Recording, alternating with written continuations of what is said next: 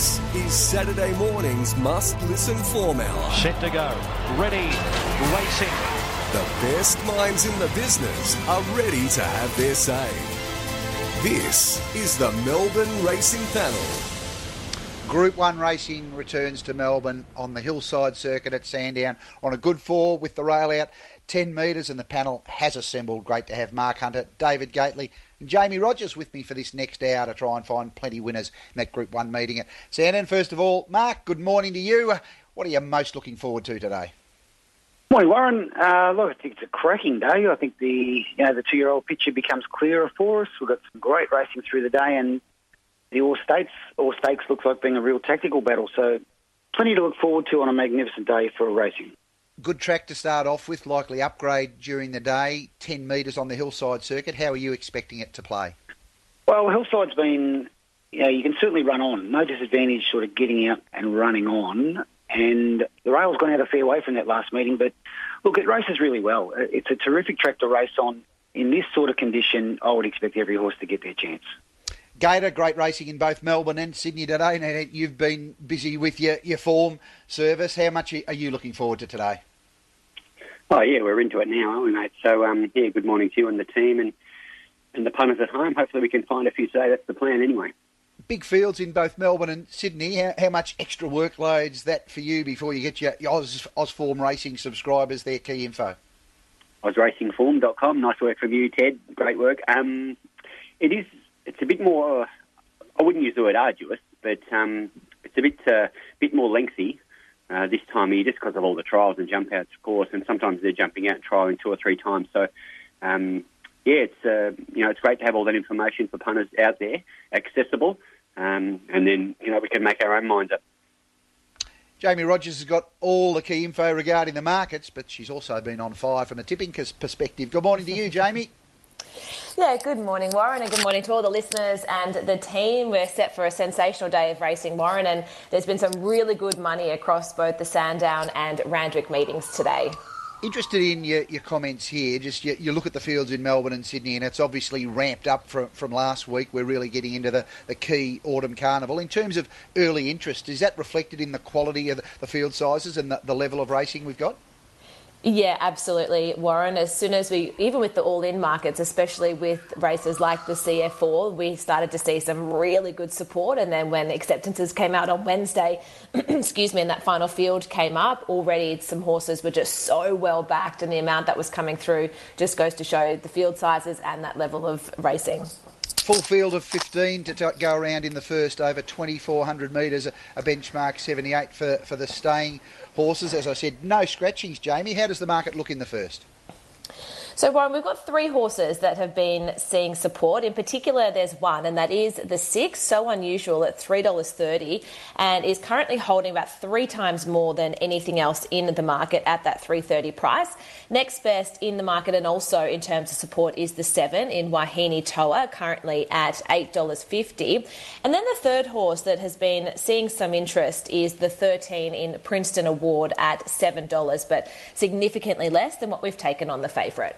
Any idea how they might run along here, Mark? I think there's good speed, Warren. Numerically down the page, kick off extra elusive is forward. Noonday Gun getting out to 2,400 certainly goes forward. Prince Ziggy likes to race right on the speed. You've got Tycoon Bet for 1. You would think could lead or hold its spot at worst. Platform races on the pace, and Angel won't be far away. So I think they'll run along. And given that scenario, I like number 6, So Unusual again. It's getting into its right price. It was a good win the other day. It was sort of sent forward on a good speed. The run presented really early, so it got there early and then had to fight off Wahine Toa. I'm hoping here, with good speed in the race, that they ride it a bit quieter. You'd love to see it sit somewhere between 6th and 8th and just blend in off that speed. It's trialled well since that last win. So I think it can win again to beat number 7, Wahine Toa, who was given a magnificent ride last time. Just the perfect distance ride there. That 6th, 7th, mind its own business, joined in the right time. From that wide gate, you think it would go back and stalk So Unusual into the race, and I think they can come away and fight the race out. 13, Princeton Award. It's going really well, this horse. The stable's flying. It's going to be back in the field, picking its way through and running on. And 9, Minor Legacy, who comes through different form lines, probably weaker races, but it's a strong stayer, suited by the speed and going to be running on. So I like 6, but I do want a quieter ride than last time. 6, 7, 13 and 9. How are you playing the first, Gator? Yeah, seeing it in a similar fashion, I thought the effort of So Unusual last time, sort of attacking the lead, 600 from home, in a really fast run race. That first section was some 12.5 lengths above average, so a real test of endurance. It was an absolute sitting duck for Wahine Toa, yet beat her anyway. Now meets 1.5 kilos better. If he wasn't 5 weeks between runs, he'd be the best for the day. Princeton Award, Drew White's latest, ran home hard behind Wahine Toa, has the relative weight swing, 3.5 kilos.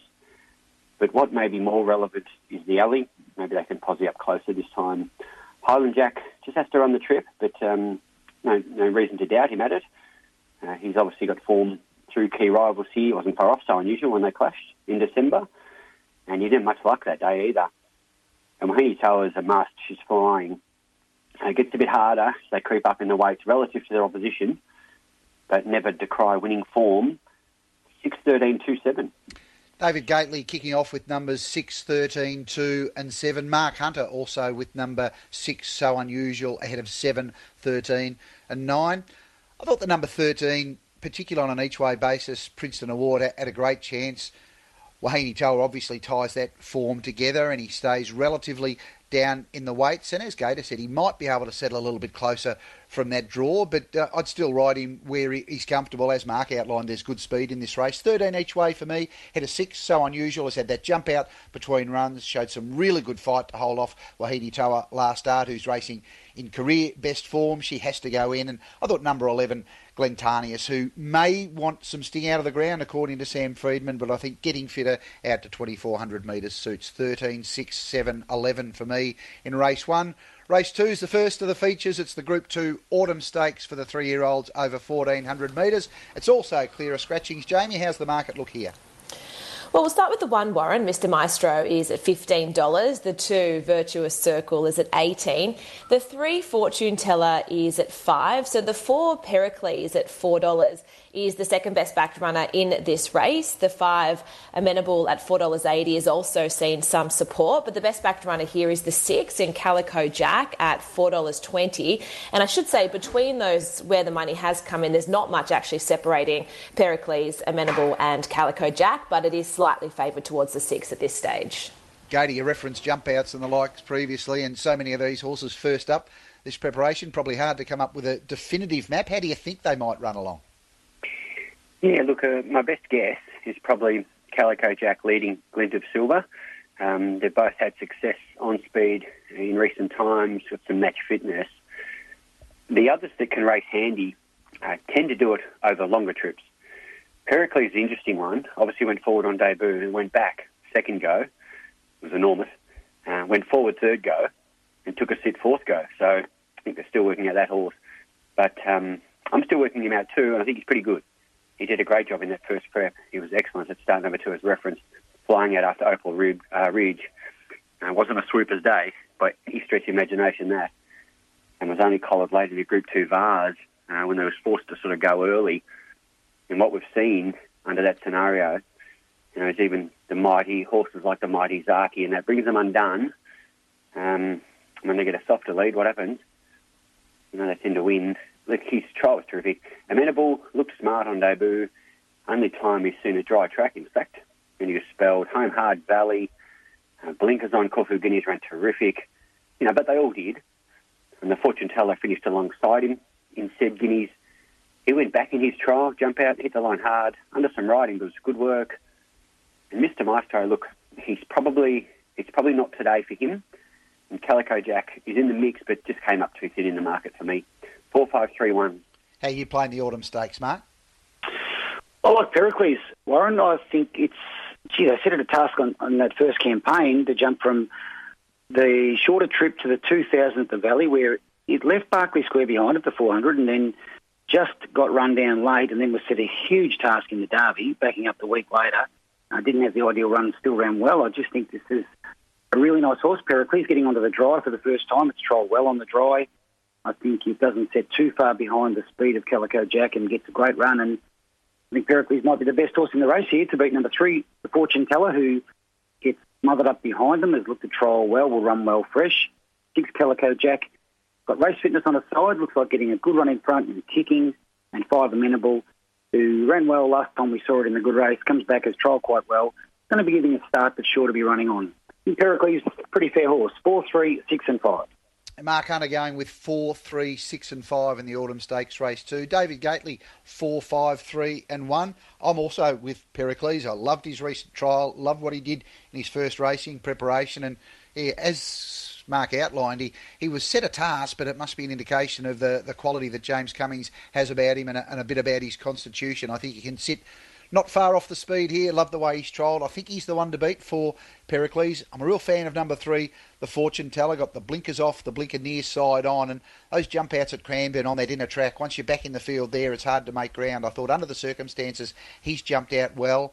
Number 5, Amenable, also looks to be prepping up well, and he's a horse that fits in very well, ties together with the Fortune Teller. Blinkers off and the winkers on here for this campaign. And 6, Calico Jack, he's got the race fitness. He'll make his own luck on the speed. I just think the class of those other horses might come to the fore late. 4, 3, 5 and 6 for me in the Autumn Stakes race 2 on the card.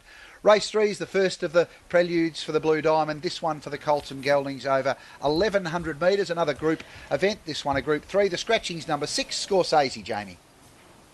Well, Warren, there's been some great money for both this race and the next one. So we'll start with the 1 Barber, who is the favourite at $3.10, and he is holding more than double anything else in the race at this stage. The 2 Little Bros is at $9. So the 3 Brave Halo at $3.20 has also seen a bit of support, but nothing compared to what we've taken on the favourite. The 4 Corniche is at $18.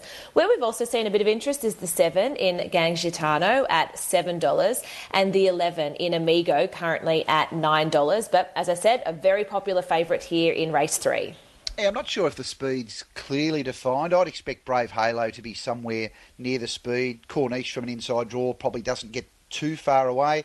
Out wider, Tarabo, you'd think possibly pushes forward. That wouldn't be a surprise from the Waterhat and Bott stable. And some people call me he was on speed, but perhaps at a modest tempo on debut. Does get the blinkers on here, but the wider draw will be interesting to see how they ride. Some people call me.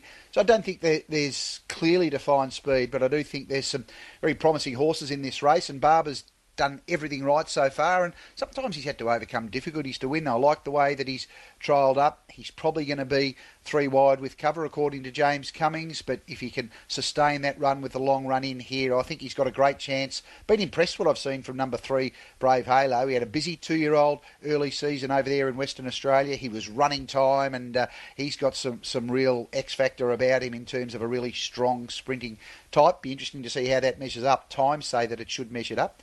I like what Little Bros did on debut and at his second start when he was able to win the Merson Cooper, number 2. He looks to have trialled up well. He's probably going to get a little bit off speed from that draw and be strong late. And through that same form line, Gangitano looks a really promising galloper, looks to have prepped up well. I'm sure he'll be better suited here at the 1,100 rather than the debut at 1,000. 1, 3, 2 and 7 for me in the Colts and Geldings prelude. Mark, your thoughts here? I'll go to St Quinella. Warren 1 to beat 3.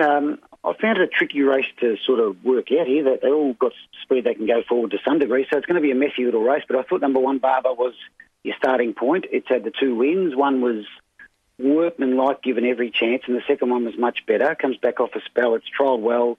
I think it's drawn a great spot to be out in clear air down the straight to beat number 3 Brave Halo. It just looks like it's getting better and better with each win. I think it's got a great chance of measuring up here. 11 Amigo is a really interesting runner. It was heavily back there a couple of weeks ago, scratched at the barrier off the back of good trials. And 4 Corniche, you could argue Corniche should have maybe won both runs. It was dragged out of the race on debut and then got held up at a crucial stage last time. Huge odds, gets a nice run behind them, has got a place chance at least. 1, 3, 11 and 4. How are you playing the third, Gator? Yeah, look, obviously there's a bit of water under the bridge, as here, but I'd be surprised if Brave Halo didn't measure up. I think you've touched on the most salient point, Ted. He's been running time. You just can't do it if you're not a good athlete. His debut win was solid, but it was the next 2 that were super impressive. And when he went to 1,100 last time, he blitzed them, and some real substance on the clock there. Barber resumes. You had to like the trial. Unbeaten first prep, and although the margins were narrow, I think they've had a lot of merit, given he was far from every chance in both of them. Little Bros resumes. He went back in his jump out. Gee, he ran home well. He went inside them up the straight on debut. It was never easy to do, irrespective of how inexperienced you are. Then won a Merson Cooper in strong style. They ran a real quality last 600 figure that race, and that ties in Ganjatana, who went back in that race and ran 33.7 last 600. So can't do that if you're no good. And he went forward in his trial. Mark's point about Amigo is a great one. You don't read that in many form guides, do you? That scratched at the barriers when heavily backed, and so it's like they've shown their cards before the game of poker. I went 3-1-2-7.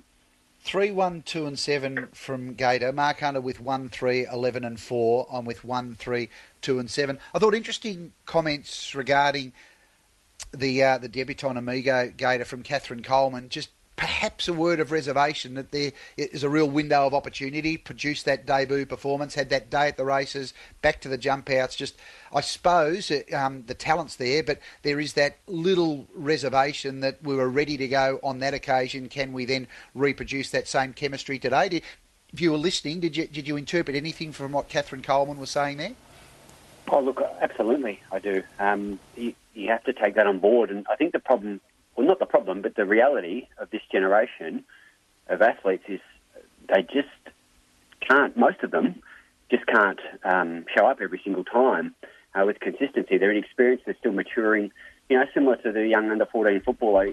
So I certainly take that on board, but it does seem, irrespective of how you slice it, there's good talent there and the jump out was strong. 22 after 8 on the Melbourne form panel. We'll take a break. We'll be back with the rest of the Group 1 card on All Stakes Day at Sandown.